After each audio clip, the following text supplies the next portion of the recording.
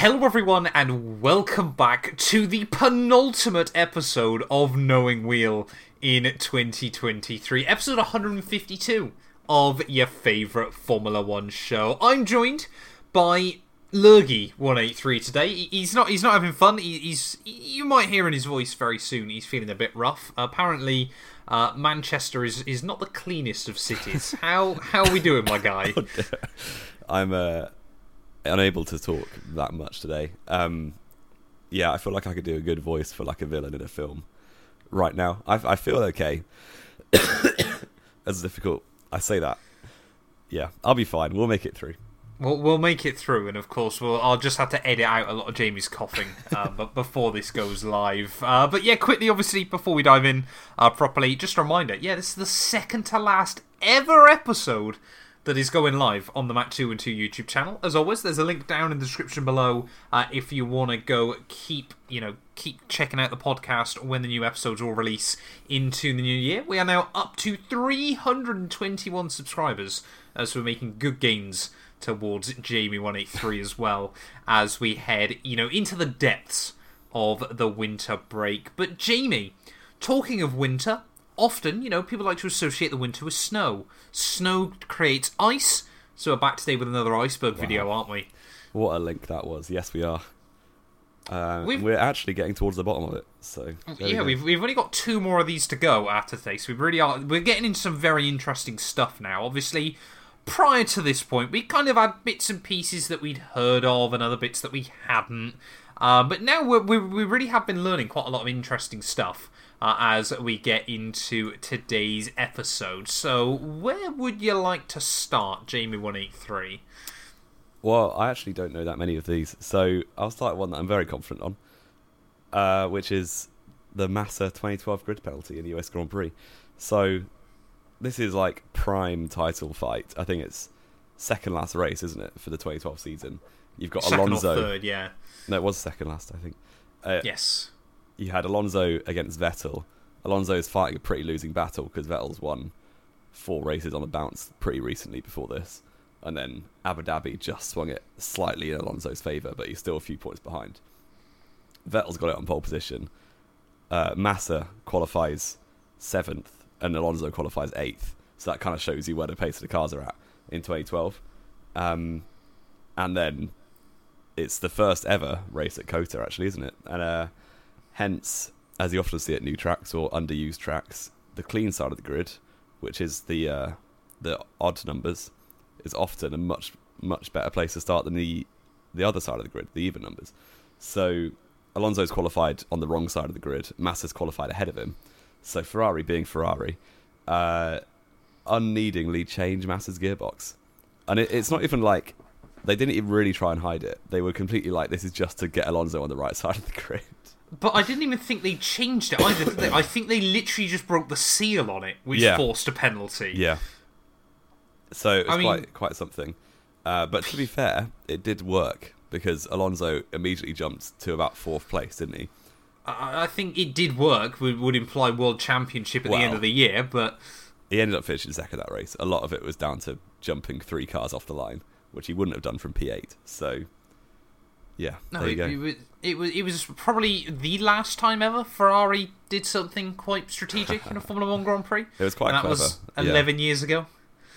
Yes, potentially. But Massa was a subservient second driver at that point in his Ferrari career. So, yeah, threw away a P7 to start P12. And I think he might have got points, but not that many. So, but then it doesn't really matter because it was all about the Drivers' Championship at that point.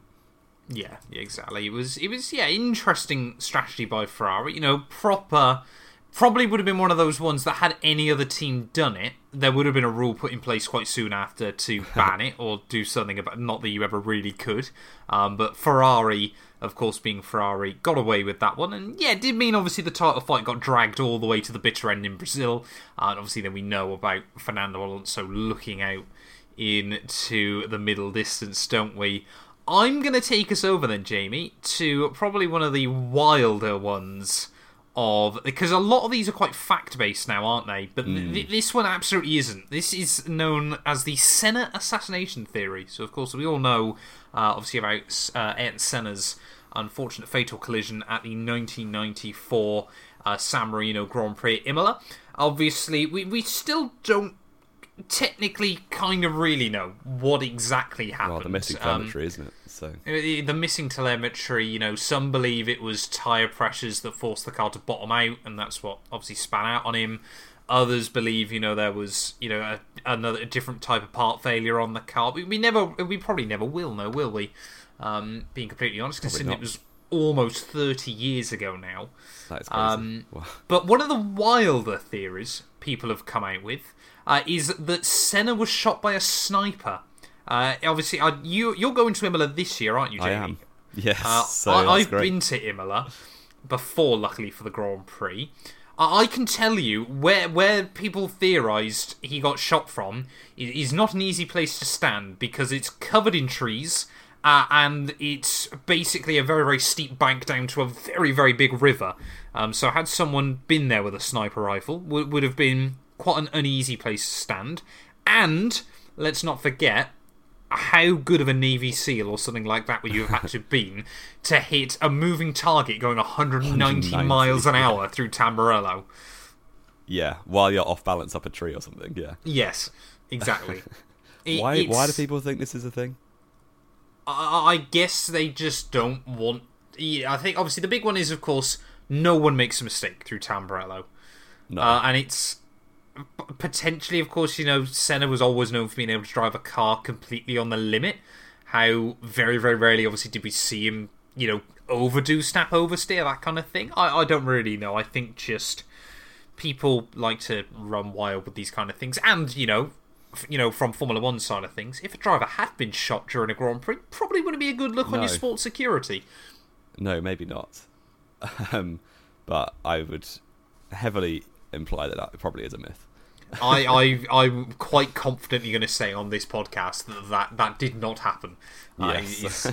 I think we can put a stamp on bullshit on that one. I think Jamie is probably a fair way of doing things there. Which one would you like to go into next? I want to do Foo. That is a very, very cryptic one. That was a funny reminder. I reckon some people might remember this. It wasn't that long ago. I think it was around 2017-18 time. Definitely Liberty Media had taken over. And you had the Formula 1 app was getting launched or pushed quite a lot. So a lot of people got the app. And then it was around the time of like Lizard Squad, if you remember them, back in the day. Just hacking everything and causing mischief, basically. They managed, I don't know if it's them, but somebody managed to hack into the Formula 1 app. But they hacked with very good intentions because they weren't aiming to, steal data or ruin a career's worth of... Not that we know of. Not that we know of, anyway. But what they did do was send a push notification to everyone with the app just saying the word Foo. F-O-O. Which was just... and it's all lowercase as well, I remember that. So it was just bizarre, really. And...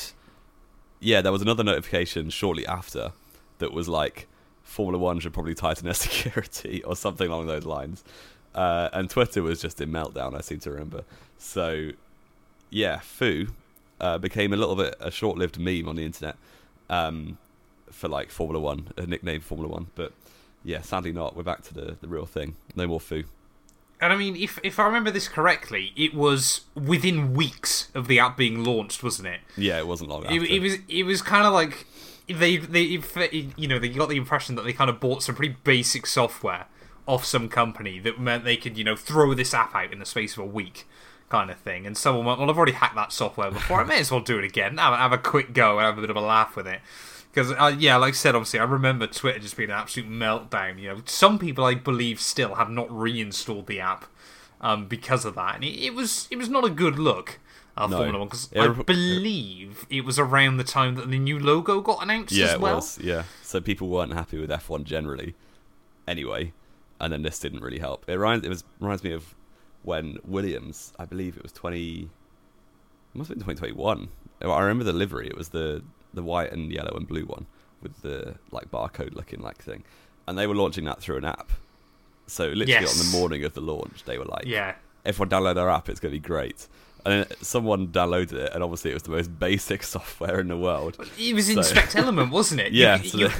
I think you could change the time in your phone Yeah. to get access to it early. And then all of the hype around them launching this Williams was gone. Yeah, not as good as, I can't remember if it was either Red Bull or I think Fernando Alonso did like a promo where you could like submit fan pictures. Oh dear. Or something like that, and someone just sent in a naked selfie. It was on his helmet or something, or like on the Red Bull car. It was one or the other. Yeah, trusting the British public to do anything is an absolute exactly. nightmare. Never forget Boaty McBoatface. Yeah, I think that's always the prime Team example. GB holding up the signs. That was Oh no, that was horrendous, wasn't it? Because that took all of 10 minutes before people destroyed that. I'm going to take us back in time, Jamie, to what is we were obviously having to do our research before this podcast into a couple of these that we didn't recognise.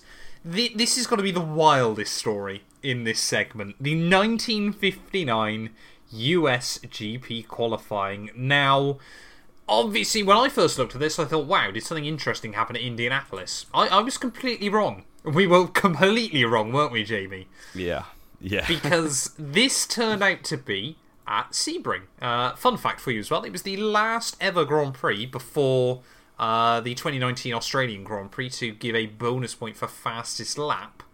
But interestingly, it was a three-way title fight heading into the weekend. Final race of the year. It was a showdown between Brabham, Sterling Moss, and Tony Brooks. So all three drivers, of course, wanted to start at the front of the field, and this was also back at a time as well where on this track, because it had quite a wide front straight, 3 cars could start on the front row.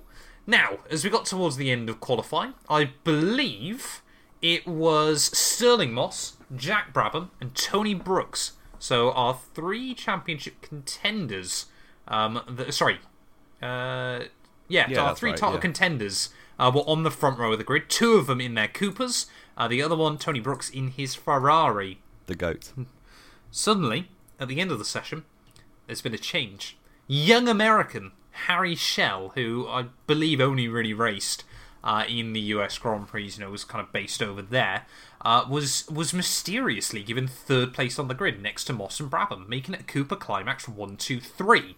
Ferrari, Enzo Ferrari, of course, absolutely livid about this because it seemed that it had basically gone unnoticed throughout qualifying. And suddenly then, he suddenly obviously just appeared after the session. He was reinstated with this P3. Of course, a lot of people were a bit, kind of confused by this because, it was Formula 1 back then. Times were fairly spread out. He previously set 3 minutes 11 and somehow had found 6 seconds on his final qualifying lap. Goes to show people that moan about Formula 1's lack of competitiveness now. It was a 3-minute lap time. Sterling Moss took pole by 3 seconds. So keep moaning about that, please. Stop Formula moaning about Verstappen having a 3/10 pole margin or something like that. But yeah, so this battle raged on. Enzo Ferrari absolutely livid with the result. Of course, couldn't really bring Tony Brooks out of the race. There was a championship to be won. But it actually only got found out years later that Harry Schell had found a little bit of a shortcut on the circuit. That's my guy. It didn't come out till after the race, but basically what he'd done is there was an S section around the back part of the circuit, and he'd managed to accidentally run off of the circuit here, went down an escape road, found out that it basically was a huge shortcut. So what he did was wait a bit of time until there was a bit of a clearing in the traffic, and just came back onto the track and saved 6 seconds off his lap time. Unfortunately, it would be for no good. He would finish 8th. He was 8th after the first lap, so basically where he would have qualified anyway, and retired on lap 6. Yes, which is absolute wild. I kind of think why not just go all in and take pole? Because I think it was a last lap mistake was kind of the thing. But if he'd have not slowed down, get pole position, win the race, who knows? Yeah, but if you set like a 2-minute 36 lap time, someone's going to go, not convinced you're 24 seconds quicker than Sterling Moss. I suppose. But that is a wild story. I would like to see what the equivalent of that is in the modern day. I guess it's kind of like Perez cutting the inside of Kota about 50 times this year and getting away with it. Yeah, so I'm trying to think of a good... that would probably be like now taking the old the old version of Silverstone, isn't it? Out of what is now Turn 1. If you went left down there rather than right, and then came back out onto the track after a few Plowed seconds. through the fan zone, Down at Abbey, just Formula 1 back in the day, man. Absolutely wild. Yes. Yeah, just and ridiculous. We'll stay around that time of the life of Formula 1 with the other quite controversial 50s moment in this. Juan Manuel Fangio being kidnapped in Cuba, which is, I don't actually think is that deep on the iceberg. I feel like a lot of people know about this. What I have just found out is his experience is quite interesting because it was fantastic. It was. It's the 1958 Cuban Grand Prix, which is pre-revolution, pre-Cuban Missile Crisis, but there is Fidel Castro and his revolutionaries are like bubbling under in Cuba. So this race is kind of the equivalent of the Western world trying to keep them on side. It feels like, which you kind of see now a little bit. So you've got Fangio, who is the world champion, on his way to he has won 5 championships. He's not on his way to his 6th. But he's a year after he won his 5th title. So he is the reigning 4 in a row world champion. So we're thinking he's kind of Formula 1 superstar, isn't he, back then? Yeah. This record wouldn't be beaten until 2003. So quite a long time after. You've got Fangio coming out of his hotel on the morning of the race. And he just gets completely kidnapped at gunpoint by rebels. So, and they just moved him between 3 different safe houses while people couldn't find him. He didn't enter the race. Well, he did enter, but he didn't start the race because he wasn't there. He basically just didn't show up.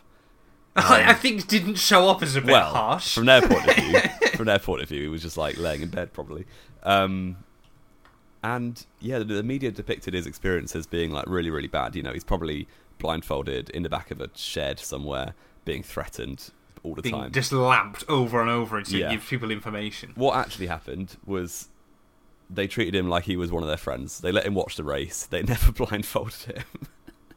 And it was no great hardship. Obviously it wasn't pleasant because he's still been kidnapped, but he was treated very well. A shame he couldn't enter the race, but he did say that if what the rebels did was in good cause, then I, as an Argentine, accept it. So there you go. Maybe that's why they were so nice to him, because he was on their side, kind of. But I think he was willing to cooperate, wasn't he? Yeah. I think he kind of understood where they were coming from, treated them with respect, and they returned it in kind. That's a top tip. If you ever get kidnapped by rebels, just be kind. Exactly. Pretend you're on their team. Yes. Wise words from Jamie 183 there, ladies and gentlemen. Let's take a little bit of a dark turn, Jamie. We've gone from rebels that were quite nice. This one we thought, looking at it originally, we were like, 1975 Spanish Grand Prix. What was particularly exciting about that? Just a bit of a pre-warning. This one's pretty dark. We're deep under the watery depths now of the iceberg.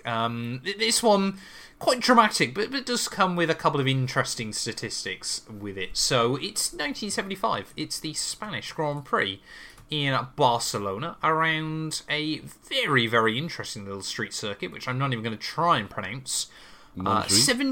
75 laps worth of Grand Prix action is meant to be taking place, Jamie. Unfortunately, we only get 29 of which. Niki Lauda had taken pole position on Saturday. It was a Ferrari front row lockout ahead of James Hunt and Mario Andretti. Fun fact about the 1975 Formula 1 season, every team, with the exception of Ferrari, was using Ford DFV engines. That's a little statistic for you as well there. But when we have a look kind of at the race, Jamie and I kind of mentioned this pre-show as well. It feels like if you Wikipedia any Formula 1 race prior to about 1990, there's pretty much always a line saying, laps later, tragedy struck. Yes. And that's exactly what happened here. First corner madness ceased. James Hunt was shown as the leader because Lauda had tangled with Mario Andretti and Vittorio Brambilla. That is a Formula 1 name if ever I've heard one. Oh, yeah. Sending him into Clay Regazzoni. So both Ferraris were basically out. Regazzoni was allowed to go back out onto the track.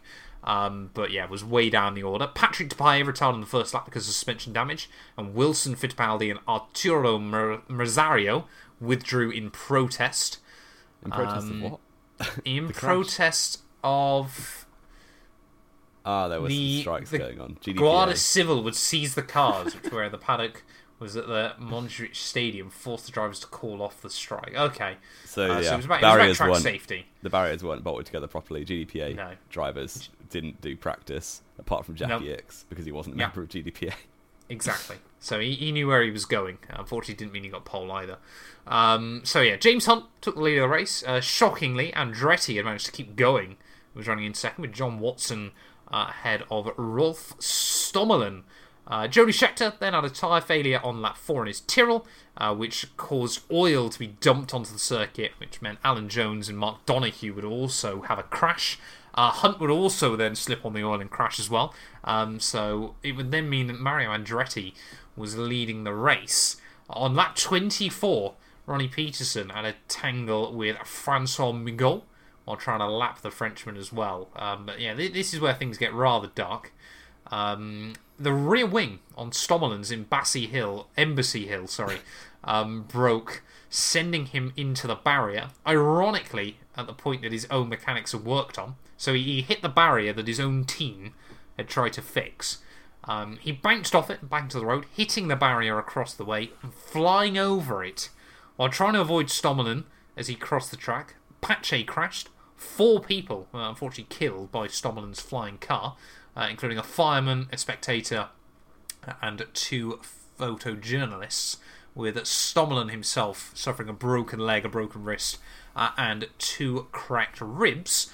Staggeringly, despite that, the race would only get called off 4 laps later, during which time Jochen Mass had passed Jackie Ickx, and therefore had won the race. And interesting little fact, despite all of the rather morbid information there, Lele Lombardi would become the only female Formula 1 driver to ever score a point by finishing 6th.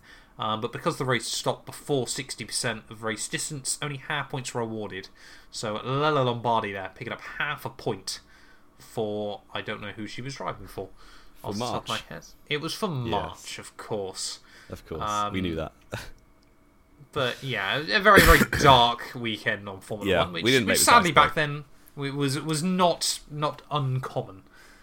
No, I just realised I don't know any more. So there's 2 left, and sadly I haven't. Do you not know about the Ferrari barge board in Malaysia? No, you can do that one. I'll do the Tyrrell 1984 disqualification then. I thought you'd done the Ferrari one, to be fair. I thought we timed this quite well. So, 1984, ladies and gentlemen. Tyrrell, they're in a bit of trouble. People have started bringing all of these turbo cars to Formula 1. And Tyrrell, bless their hearts, they weren't quite the team they have been during the sort of the 60s and 70s. They were starting to struggle. And in 1982, we'd seen Brabham and Williams had developed a nice little feature known as water-cooled brakes, of course, which was fantastic for optimizing braking performance over the course of a race, because brakes tend to get warm, and they were really starting to struggle. Obviously, especially with all these cars with ridiculous power numbers, you were using the brakes quite a lot. The car officially would start the race with a large full water tank. And then the water was released in the general direction of the brakes, which allowed the car to run under weight when on the track, and unable, obviously, because it was still racing, it then wouldn't get weighed. What they would then do towards the end of the race is that they would then, obviously, on their final pit stop, fill the water tanks again.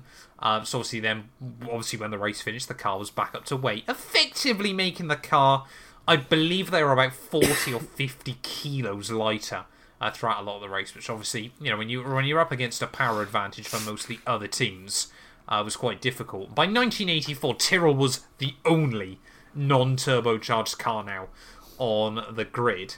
So they basically tried the same thing as BMW and Brabham had done a couple of years earlier. The FIA had obviously made a provision to reduce the fuel allowance for each race, which basically meant that, again, obviously, because turbos were very, very economical on fuel, it's why most cars nowadays have got a turbo. Brabham were really screwed, to be honest.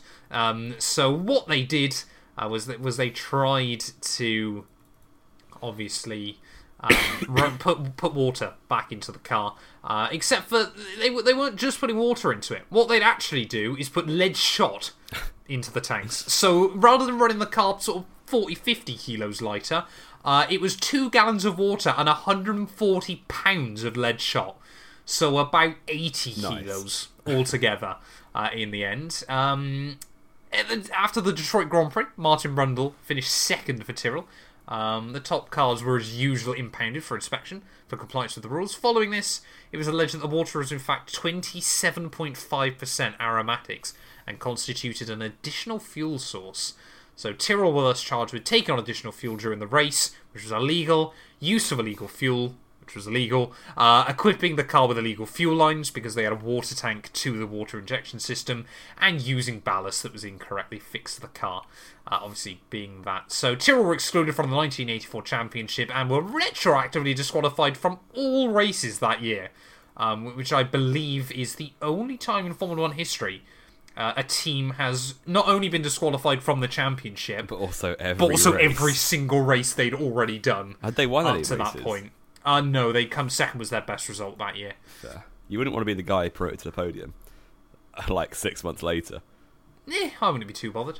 They were then also they were banned then from the last 3 races as well, and further fined by FISA for their inability to. So they got banned from the last 3 races and then got fined for not showing up to said races. That is very harsh.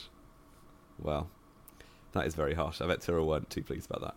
They were very not happy, and it kind of was really the big nail in the coffin that led to their ultimate downfall, which was dragged on until the mid-90s. Yes. Ferrari barge boards, the final one of this week.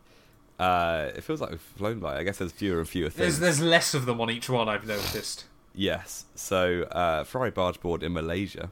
This is, for some context, 1999, the year before Matt and I entered the Earth. Just one way of describing it. There you go. You've got Michael Schumacher in the Ferrari, who's just come back from a broken leg for, I think, 5 or 6 races.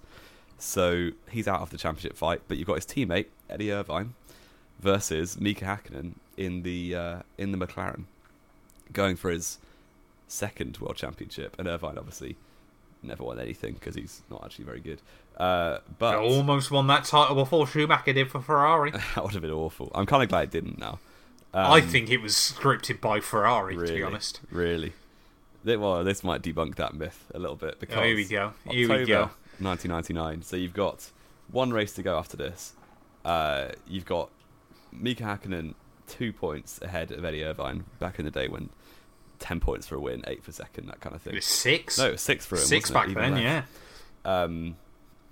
Yeah, Michael Schumacher's first race back, and he takes pole by almost a second because he is the best driver of this season and would have won the championship if he hadn't broken his leg. So in the race, Schumacher dutifully gave Irvine the victory.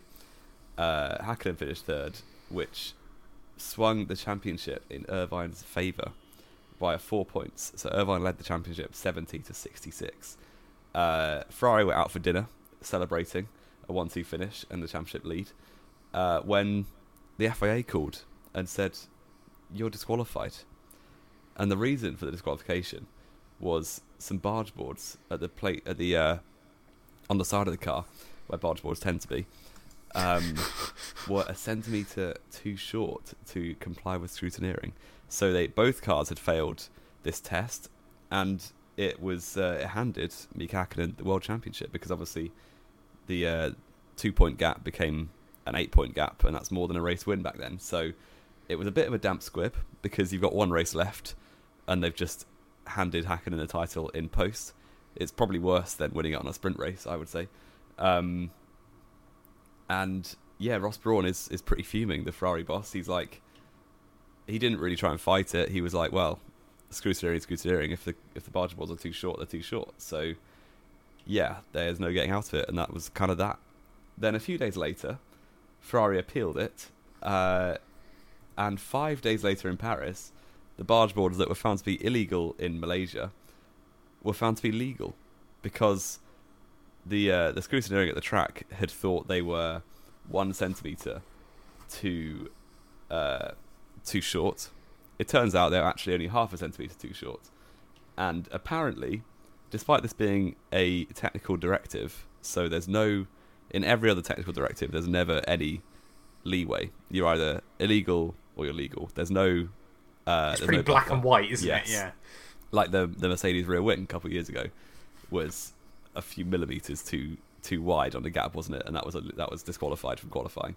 So, but now the FIA have just made up that you can have a half centimetre buffer, which means the Ferraris were not found to be illegal, had their positions reinstated, and went into Japan with the championship lead with Eddie Irvine. Now, this is like peak Ferrari international assistance, I think. So it's kind of typical that this sort of thing would happen. It happened almost every week, it felt like. And yeah, any other team but Ferrari, and they'd probably just keep them disqualified. Well, what my favourite bit I love about this was, of course, the FIA had insisted that it was a measuring system was at fault, and admitted that the regulation was not clear enough. So we said, oh no, Ferrari are fine. What often gets forgotten about this, Ferrari was still told to change their barge boards and still showed up to Suzuka with longer barge boards. So of course David Coulthard just goes, how come it's therefore illegal if they've had to change it? How far it was apparently legal if they've had to change it anyway? Yeah. I mean, it was peak FIA, wasn't it? Ferrari International Assistant. Of course, helped then. I can't remember actually off the top of my head. Did Ferrari... What was the gap in the constructers by the end of the year? Oh, I don't know.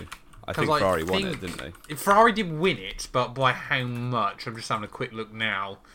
Because those 16 points could have been really useful come the end. Yeah, they won it by 4 points. Oh, yeah. Oh, McLaren in the end. After three retirements in a row at the end of the year. For David Coulthard. So it really did make a big swing at the end of the season. Shout outs to Jordan also, as well, hang on. up in P3. Schumacher finished second in Japan with Irvine third. Yes.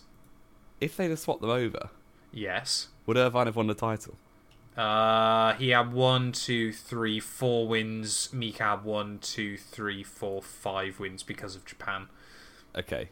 He also beat him by 1 minute 30, so it would have been quite a long time to wait. It would have been quite a long time to wait. But of course, had something happened to Hakkinen towards the end of the race. Because let's be fair, this was 1999. Mika Hakkinen had a tendency to throw the car off the road when leading as well. Both at Imola, San Marino, and at Monza that year, I believe. And he still won a title. Worst championship campaign ever. Mika Hakkinen is a very, very bizarre case in Formula 1 that I'd love to do a proper deep dive on in the future. Shout out as well to Mika Salo. 2 podiums in that Ferrari. Yeah, did well. Did really well that year. He should have won in Germany, but he handed it to Irvine, didn't he? He did. So he did. 2 out of 4 of Irvine's wins were given to him. And Michael Schumacher just beat out Ralf Schumacher that year. Heinz-Harald Frentzen was the best German of 1999. Yeah, and tied at Jerez. Oh, no, that was 97, wasn't it? That was 97, Jamie. Never mind. Jerez was long on my 1999. There we go, though. That is, what's that, part 5 of the Formula 1 Iceberg. Of course, next weekend, Jamie and I will be doing our big F1 2023 quiz. So that's always a lot of fun as well. Obviously, an interactive quiz that you guys can join in on as well. Quick little bits of news, though, haven't we, Jamie? We've got a couple of bits and pieces. Ferrari have announced their 2024 car reveal date. They have. Going live February 13th next year. What are our thoughts and feelings? Well, it's a date, isn't it? So it's a date. It's Shrove Tuesday, I believe. So you're going to be eating pancakes. Wow. On the podcast, maybe. Who knows? Do it. Eat podcasts. Eat podcasts on the pancakes. Wow. Eat pancakes on the podcast. Maybe. Do it, sir. Do it, sir. Also, we'll put it through as a business expense. Alfa Romeo have now got a new name. Yeah, it's the worst name in recent history. It is it's something Kick Sauber, isn't it? It's steak Formula Sauber kick No, racing. it's Stake F1 team kick Sauber. It's so bad. I wouldn't have even mind Stake Sauber F1 racing or Formula 1 team or something like that, but it's not. And of course we've got Raging Bulls or not Raging Bulls AlphaTauri still, haven't we? So we don't quite know what they're doing with that. Yeah. Well, it's AlphaTauri Scuderia RB. So very, very cryptic and mysterious as well. I'm just having a look, at the 1999 season. Mika Hakkinen took pole in all but 5 races that year. That McLaren was on rails over one lap. Heinz-Harald Frentzen won the Italian Grand Prix as well. You're just waffling at this point. We should. That's a fun fact for you. I've just found out. Anything else to add though, Jamie? Anything else to add? Bear in mind, this might be the second to last time you ever appear on the Matt 2 and 2 YouTube channel. Oh, it definitely won't be. I always work my way back in. You always will find a way, don't you, to get yourself back in the limelight. Yeah, I don't really want to say much more because I might just start coughing up my lungs again. Cough up a lung, yeah. We'll end it there then. Thank you all so much as always for listening. If you have enjoyed, please do make sure to leave a like. Get yourself subscribed to the Knowing Wheel channel. One more podcast, Jamie, on the main channel. We this has been like 6 months in the planning, hasn't it? Yeah. And I don't think either of us ever thought this day would come. But we are nearing the end. But not really. Thank you all as always so much for listening. And we'll be back very, very soon.